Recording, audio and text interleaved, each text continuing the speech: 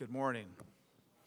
I appreciate the worship team leading us this morning, and it's nice to know that we do not have to fear because His promises are true. And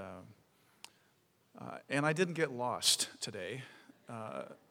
Miss Google was good to us as we came down, and I told you last time I was here that I struggle with technology. I remember the first time someone gave me a wireless toothbrush. There are no instructions with the wireless toothbrush, and I didn't know that you're supposed to put it in your mouth and then turn it on. Okay, I did not do that. I put the toothpaste on, turned it on, and then I was splattered, and I looked like a golf ball with all these little white dots on my face. So so Google was good to us, getting us down here. My wife was with me today, and I brought her down here last weekend. We were in Tampa, Florida. A lot warmer there than here, and we celebrated our 40th wedding anniversary, and we went to the we went to the church we were married in, actually. I mean, it's a different church now, but the same congregation, or for the most, well, actually not for the most part, but same location, sort of. I know it's totally ambiguous, right? That prayer needs to be updated. Not such a smart guy, not such a wise guy, all right? But anyway. And we were down there and had a good time. And but then a couple of weeks ago, I think we were in, or 2 or 3 weeks ago, we were in Dallas, Texas. And I got to speak in my mom's church. She is the piano player for a little church in East Texas. And my brother was there, and my mother played the offertory, and then my brother sang before I spoke. So it was really cool doing that in a little church out there. And but I will say that being in Texas, those of you who are from Texas or you have relatives there, you know about Texas, right? You can always tell a Texan. You can't tell them much, but you can always tell a Texan. And anyway, so I found these things along the way while we were on our trip in the Texas area. See if this is their speed limits are a little unusual there, but anyway, I thought that was kind of an odd speed limit sign. Kind of nice since there's so far you have to go. And then, of course, if you're into, they just don't. They don't. They're very proud. They do not call 911 in Texas. And, of course, if you're into eating, they have a new way of doing barbecues. And then this next one here. I'm not sure how that got in here. I'm sorry. I'm not sure how that got in there, but anyway, that was rated PG-13. But anyway, I also have some guests here today visiting with us and being here. Miss Bobby Schmidt and her sister Nancy are here today, and Miss Bobby she's my adopted mom. She lives in Moneta. And so she came out to hear me speak. We're going to go to lunch after church. This is going to be like an early Mother's Day thing, all right? Because I know your real kids are going to take you out then. But I actually showed up literally on their doorstep as a seminary student years ago, and I never left, all right? And anyway, we've stayed in contact over the years. And she and her husband pretty much adopted me and treated me like a son, and we said goodbye to Dr. Frank almost a year ago, and it was a celebration. It was not anything of mourning. It was a celebration. In fact, Miss Bobby I'd never seen a bouquet of balloons at a funeral before, but she did that, and they're just a wonderful family to us, so I'm glad she's here. And so the pressure is on. My wife is here, my adopted mom is here, so I have to do really good and behave myself up here. And I do know that you're going to roast Dr. Wheeler next week, right? At least that's the text I've been seeing on all morning. The church leadership is going to do this, okay? The leadership is going to do this. They're all just jumping at the bit.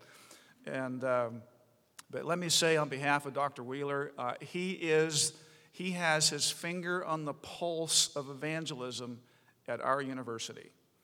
And you take him out of the equation, and then I would say I would have question marks but he has the pulse there, and he also gives our students an evangelistic blood transfusion every time he teaches his course. So I'm proud to be a part of this ministry here, even though it's been an interim relationship, and he's just a good guy. Now, I know he's vertically challenged, so you might want to pick on him on that one, pick him up and go, wee! No, don't do that. He's probably a little heavy to do that, but not a good idea. I was kidding with that, but anyway, love him to death.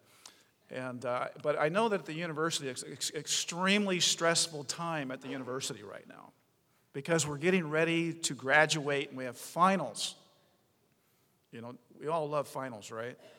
And my students just freak out, And I always have this prayer, or statement, I should say, before they take their final exams. And I say, you can look up for inspiration, you can look down in desperation, but you cannot look around for information. So we make it real clear what the deal is, all right, when it comes to tests. So anyway, I digress, all right. I wanted to talk about striving for excellence.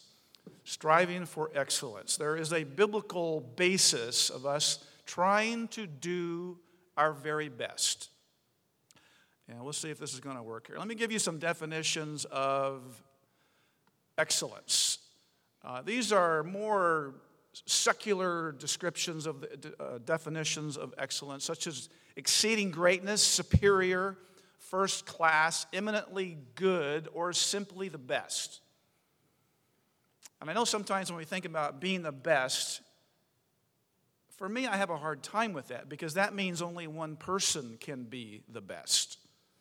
And the scripture kind of brings that back to more of a realistic explanation, as we'll get to in a moment. But I wanted to show you some pictures of people whom some people would consider the best. All right, so you tell me. You can actually respond. All right, we'll see how your pop culture knowledge or IQ is, all right, when I put some of these pictures up, okay? So who is this?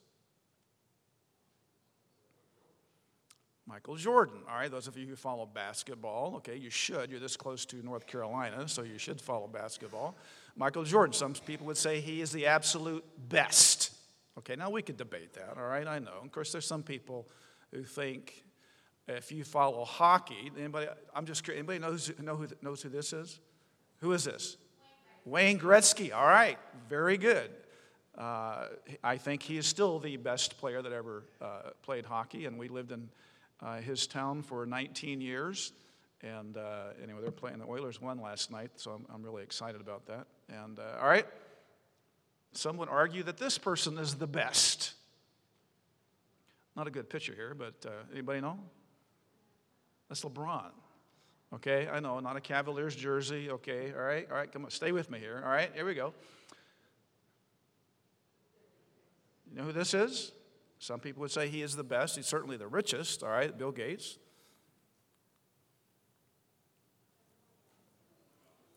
Who? Steve Jobs. All right, Mr. Apple. Okay.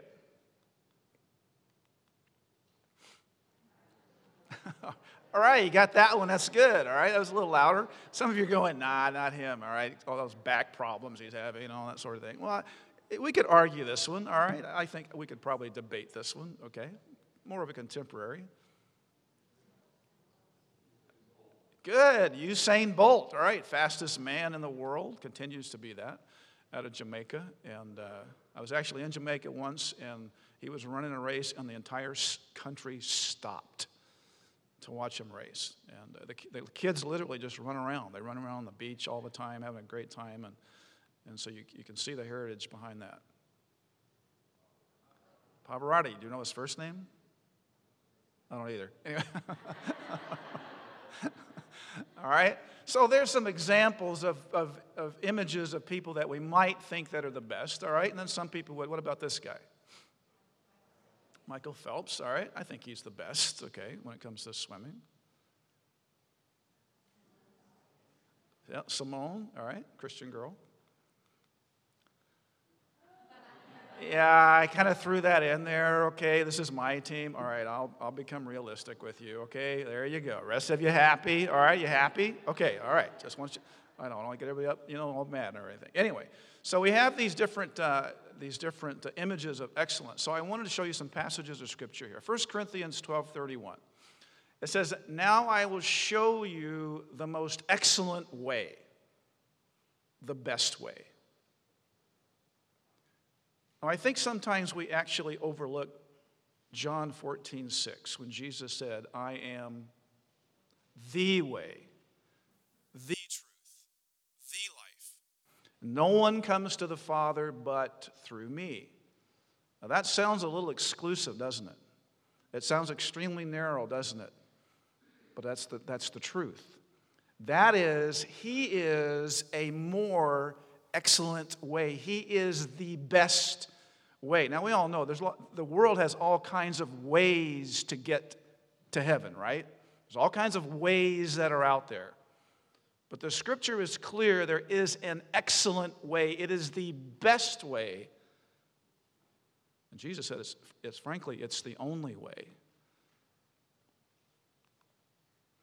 If there is any excellence, if there is anything worthy of praise, think about these things. So if we're going to think, and obviously we struggle sometimes in the mind, right? But the Scripture says if we're going to think about anything, let's think about those things that are excellent, that they're good, that they're the best for us. And then 1 Timothy chapter 3, "Those who have served well gain an excellent standing and great assurance in their faith in Christ Jesus." So the word excellence is found in Scripture. All right, these are just some examples here. And then Titus 3:8, "I want to stress these things so that those who have trusted in God may be careful to devote themselves to doing what is good. These things are excellent and profitable for everyone." So when we talk about excellence, this is not just some positive thinking kind of discussion. The Scripture talks a lot about excelling and excellence, doesn't it? Let me give you some biblical descriptions of the word excellent. Admirable. It's choice. When we say choice, it's not between two. It's like, this is choice. When we say choice meat, okay, a choice cut, it's like the best. All right? So when the Scripture talks about excellence, this is choice. This is good. This surpasses everyone. Different passages talk about an individual who was excellent in his sword skills. He surpassed in his sword skills. He was the best. Another passage talks about he surpassed everybody with his knowledge. He was smart. He was the best. Then something that's rare. You don't often see this. And then something that is beyond measure. These are biblical descriptions of the word excellent. There's been a number of books that have been written down over the years, and here's a couple of them. Maybe you've read these books or seen these books, How to Win Friends and Influence People. And then Stephen Covey, probably about a dozen years ago, actually wrote this book, 7 Habits of Highly Effective People. But what's interesting about these books, and as secular as they may look, there's actually a tremendous amount of biblical basis from where they get their information. Now, there's another book that came out years ago entitled In Search of Excellence. Now, if you're into business and you run your own business or you're a boss or whatever, this should be a good read for you. Because Peters and Waterman, the guys who wrote this book, actually went and they wanted to find out what makes businesses really good, or as they said, excellent. What makes them excellent? And they looked at McDonald's and IBM and Microsoft and different companies like that to see what makes these companies tick. And as they began to bring their qualitative research together, they began as they listed some things, and as I read some of their descriptors of what it takes to be an excellent company, there's actually a tremendous amount of biblical basis for what they came up with their conclusions. So let's look at some of those. The first thing they came up with is that a company must be action-oriented. It has a bias for getting things done. Someone said 80% of success is simply showing up. You can ask any high school or college dropout if that's true, and they'll say that's definitely true. If you just show up for school, there's a high probability you'll pass. If you just show up. If you don't show up, there's a high probability you will fail. If you do not show up for work, there is a high probability you will not be employed very long. You must at least show up. So 80% of success is showing up.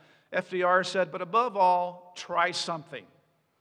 And I've actually had this talk with people I've worked with in ministry at Youth for Christ where things just weren't going on. And I would say, listen, I don't care what you do, but I need you to do something. Just do something. Now, another executive said, ready, fire, then aim. So the bottom line is to get things done. Now, let me give you a passage of Scripture here. And I know this is hard to read, so I'm going to read it from my hard copy up here. And if you want to follow along, Mark chapter 1. And let me set this story up. Mark chapter 1, starting with verse 40. And we're all familiar with this particular story. And it says, a man with leprosy came to him and begged him on his knees, if you are willing, you can make me clean. Filled with compassion, Jesus reached out his hand and touched the man. I am willing, he said, and be clean. Immediately the leprosy went away, and he was cured. Jesus sent him away at once with a strong warning. See to it that you don't tell this to anyone, but go show yourself to the priest and offer the sacrifices that Moses commanded for your cleansing as a testimony to them. Instead, he went out and began to talk freely. Okay? He obviously is so excited, right? I mean, he'd been killed of this incurable disease. And Jesus says, no, I want you to keep it on the down low here. But no, the guy goes ape crazy and tells everybody.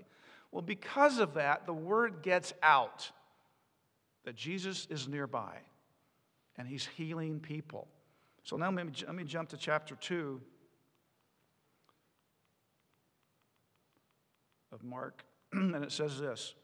A few days later, when Jesus again entered Capernaum, the people heard that he had come home. Now, remember, he told the guy not to tell anybody, right? But no, the word got out.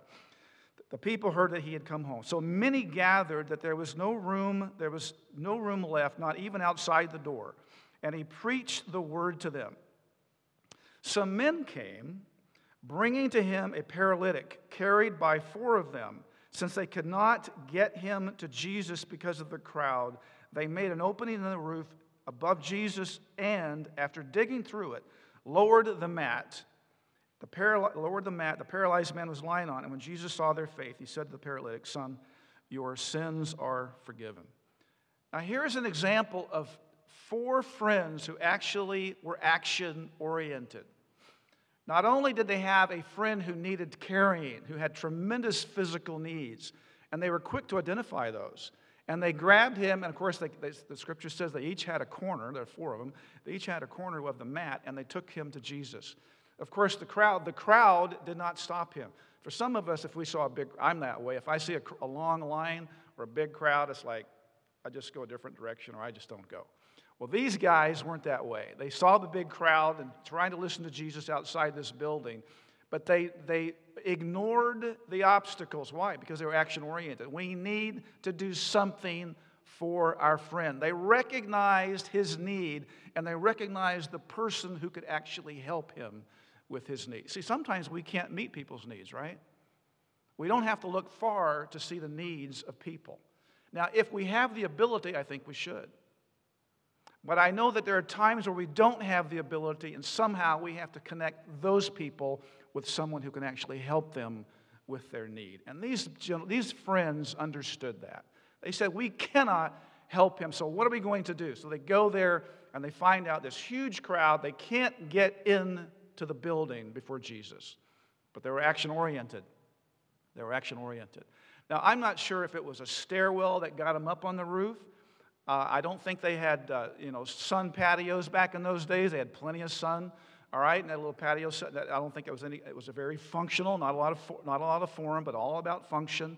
So I'm not sure if there was a steps of stairwells that got them to the top. I think there was not a stairwell up to the roof of this building.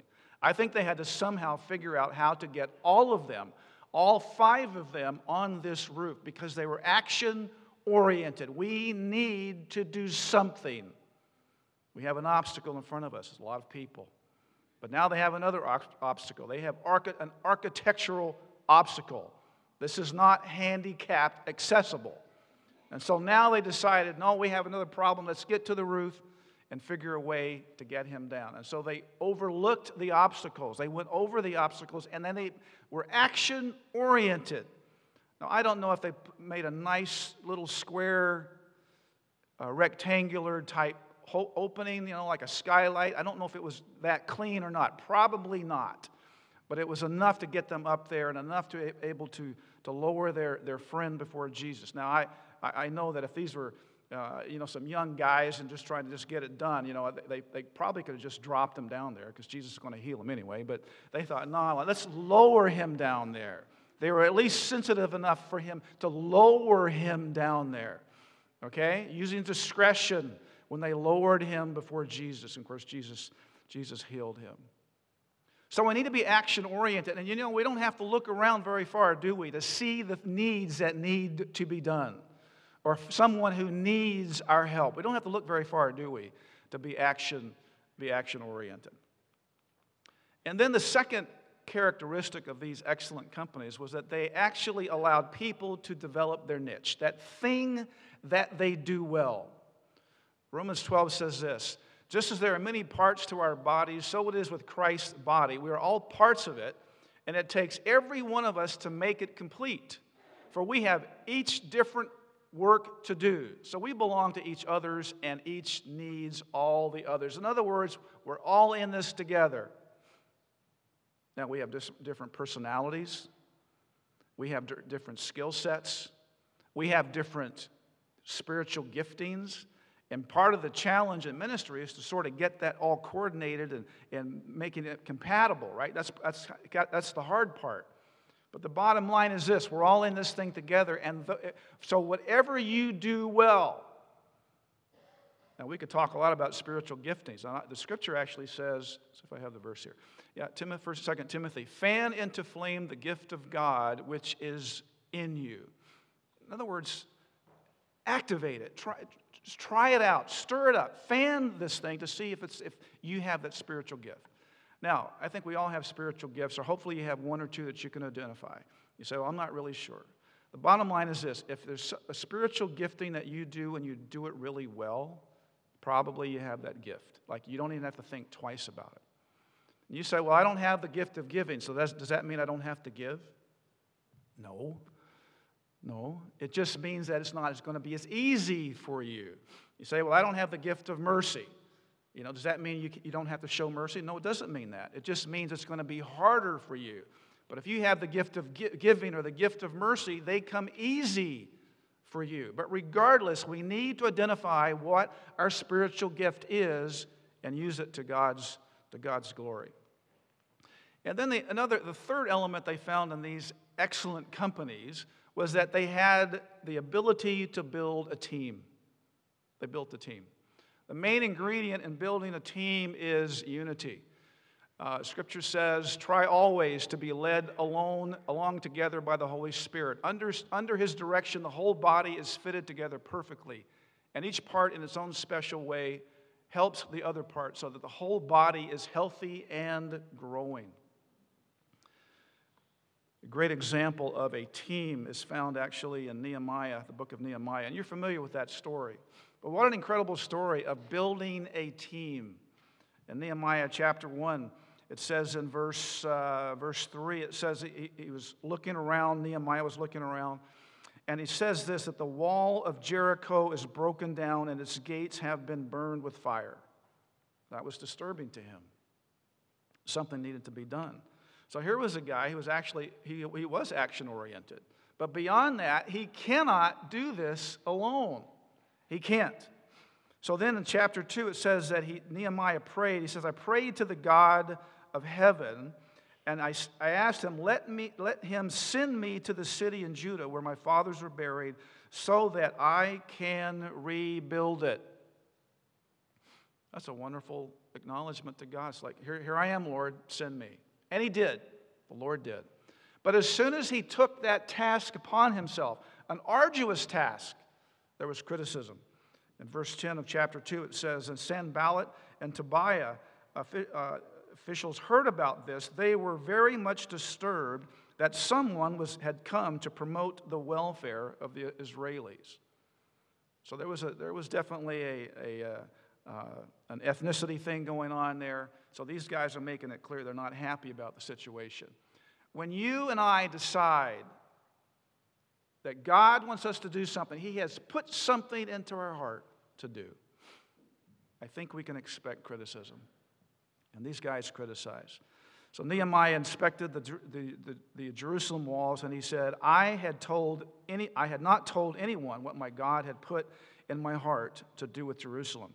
By night I went out through the valley gate, through the jackal gate, examining the walls of Jerusalem which had been broken down, and its gates which had been destroyed by fire.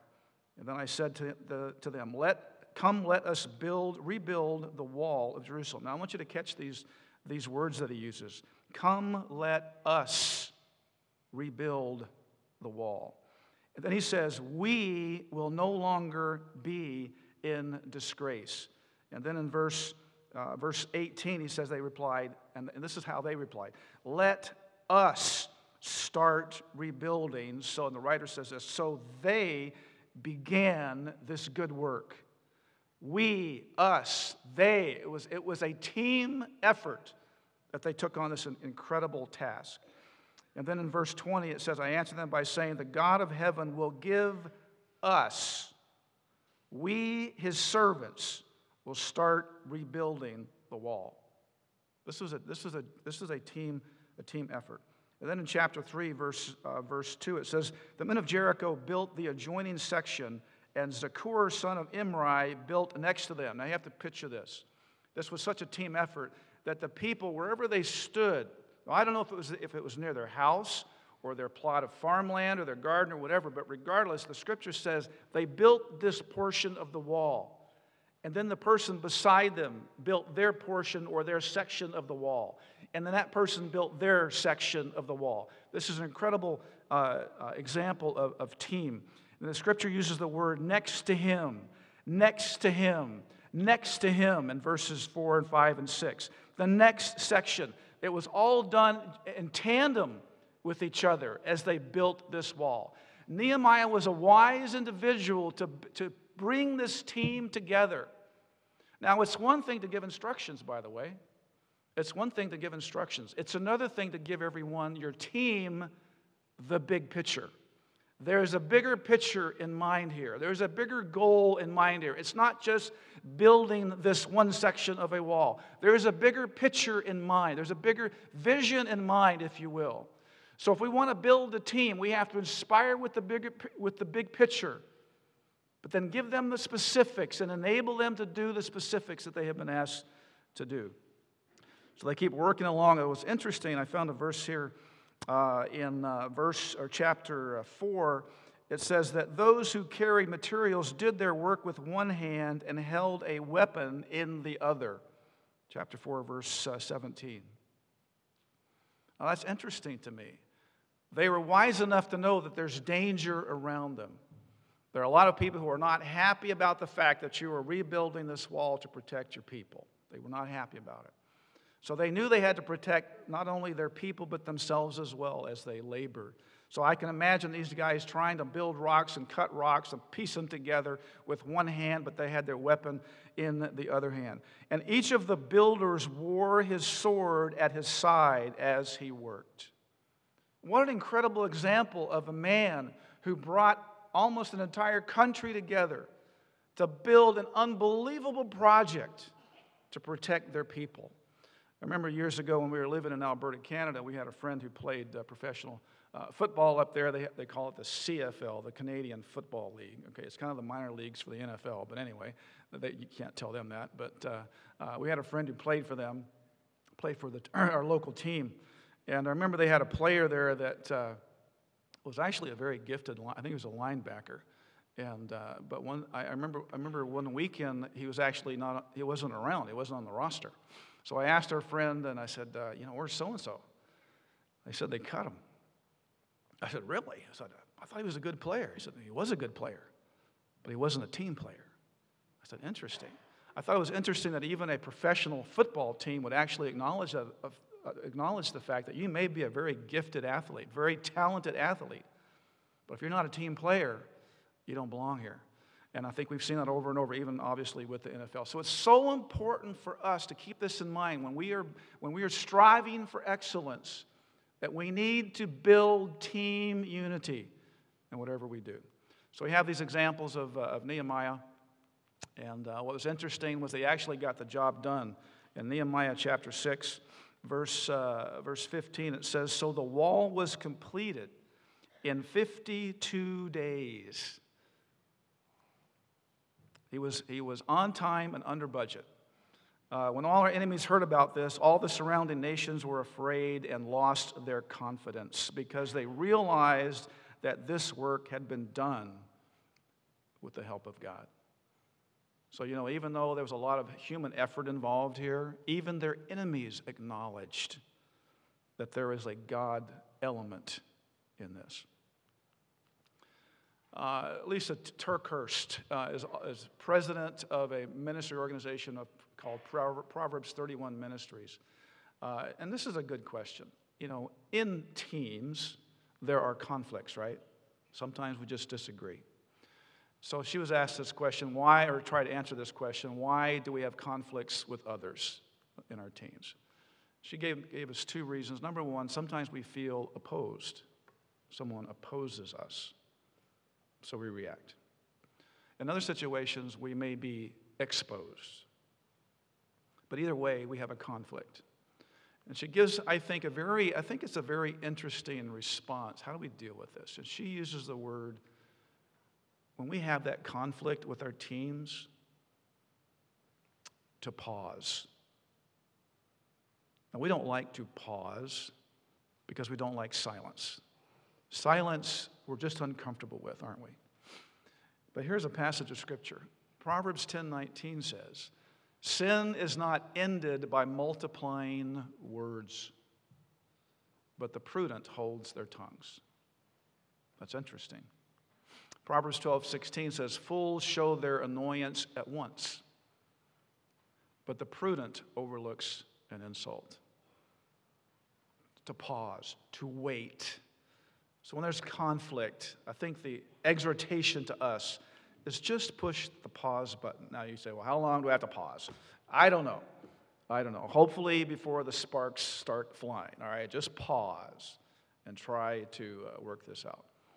And then Romans chapter 16, verse 17 says, "Mark them who cause divisions and offenses contrary to the doctrine which you have learned, and," the Scripture says, "avoid them." I think the Scriptures puts a high priority on the unity of the body of Christ. Somehow we need to get along. And then the fifth element that they found that these excellent companies had was that they respected the individuals. They accentuated the positive. There's a great verse, 2 Samuel chapter 7, verse 3. It says, "Nathan replied to the king," this is King David. He said to the king, "Whatever you have in mind," now, you have to understand, and you know the story. He is saying this now, but later on he actually has to confront the king. But notice how he words this. He says, "Whatever you have in mind." This is a blank check from the high priest, the prophet. "Whatever you have in mind, go ahead and do it, for the Lord is with you." Showing great respect for the position of King David. Now, he also had to take on the incredible responsibility to show respect for him as well later on with the incident of Bathsheba. But he also approached it, I still think, with respect and dignity, but he was crystal clear on what needed to be said and done. Then Mark chapter 1, verse 41, it says, "Jesus was moved with pity, and he touched the leper." Now, I don't know a lot about leprosy. I have not seen leprosy firsthand. But if you've read about leprosy, Dr. Paul Brand is a Christian medical missionary who actually treated on leprosy islands where people were basically sent there, and has incredible books written about his experiences. But the thing that the leper needed the most was someone to simply touch them, human touch. Of Of course, people were afraid. They weren't sure, do they get it this way? And, and they didn't want to get that disease. And so people obviously would avoid them. And, of course, lepers were, socially ostracized because of that. But Jesus broke all those social norms. And he respected the individual. He was moved with pity, and he touched this individual, showing incredible compassion for this individual person. So Jesus showed respect for those that society looked down upon. He did this constantly and in the most perfect way. Those who were prostitutes, those who had a different ethnic background, he showed respect and dignity. To women in a culture that did not look upon them that way. Handicapped people, he showed respect and dignity for them. And even young people, children, a big fan of young kids. He showed respect. They weren't a nuisance to him. When the disciples wanted to kind of shoo them off, Jesus showed respect for the individual and embraced the children. He showed respect to those. So what are we supposed to do as believers? We are to be members of one another.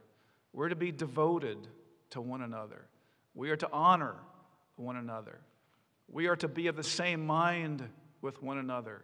We are to accept one another. We are to admonish one another. We are to greet one another. We're to serve one another. We are to bear one another's burdens.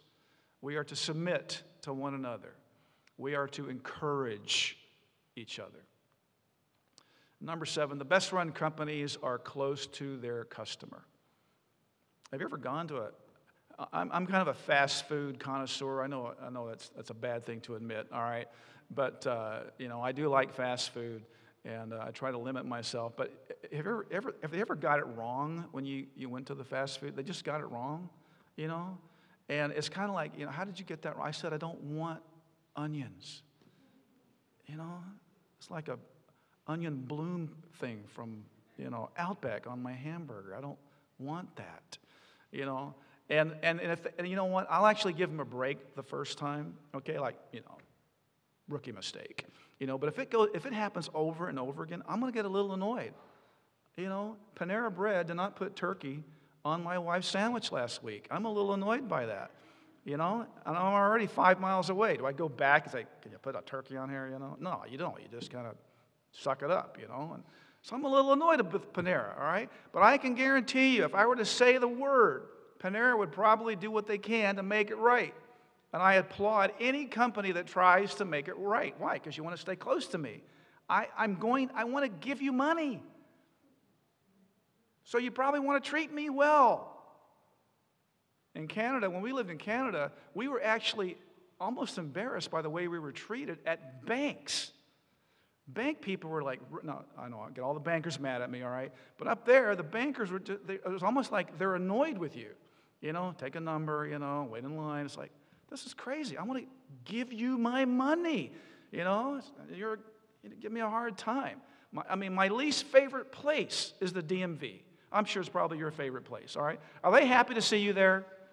Really, are they happy to? No, they're never. No, I made all the DMV employees mad, all right? I hope you change it, okay? All right, I have never had a good experience. Never had a good experience, all right? They need this sermon, all right? They need this sermon, okay? They need to be close to the customer because we're giving you money, all right? We want to do business, and you people, and if you're in business for yourself, women, if you have your own business, you need to be close to your customers for your business to survive. Well, here's an interesting verse. Matthew 9 says this, the Pharisees were indignant.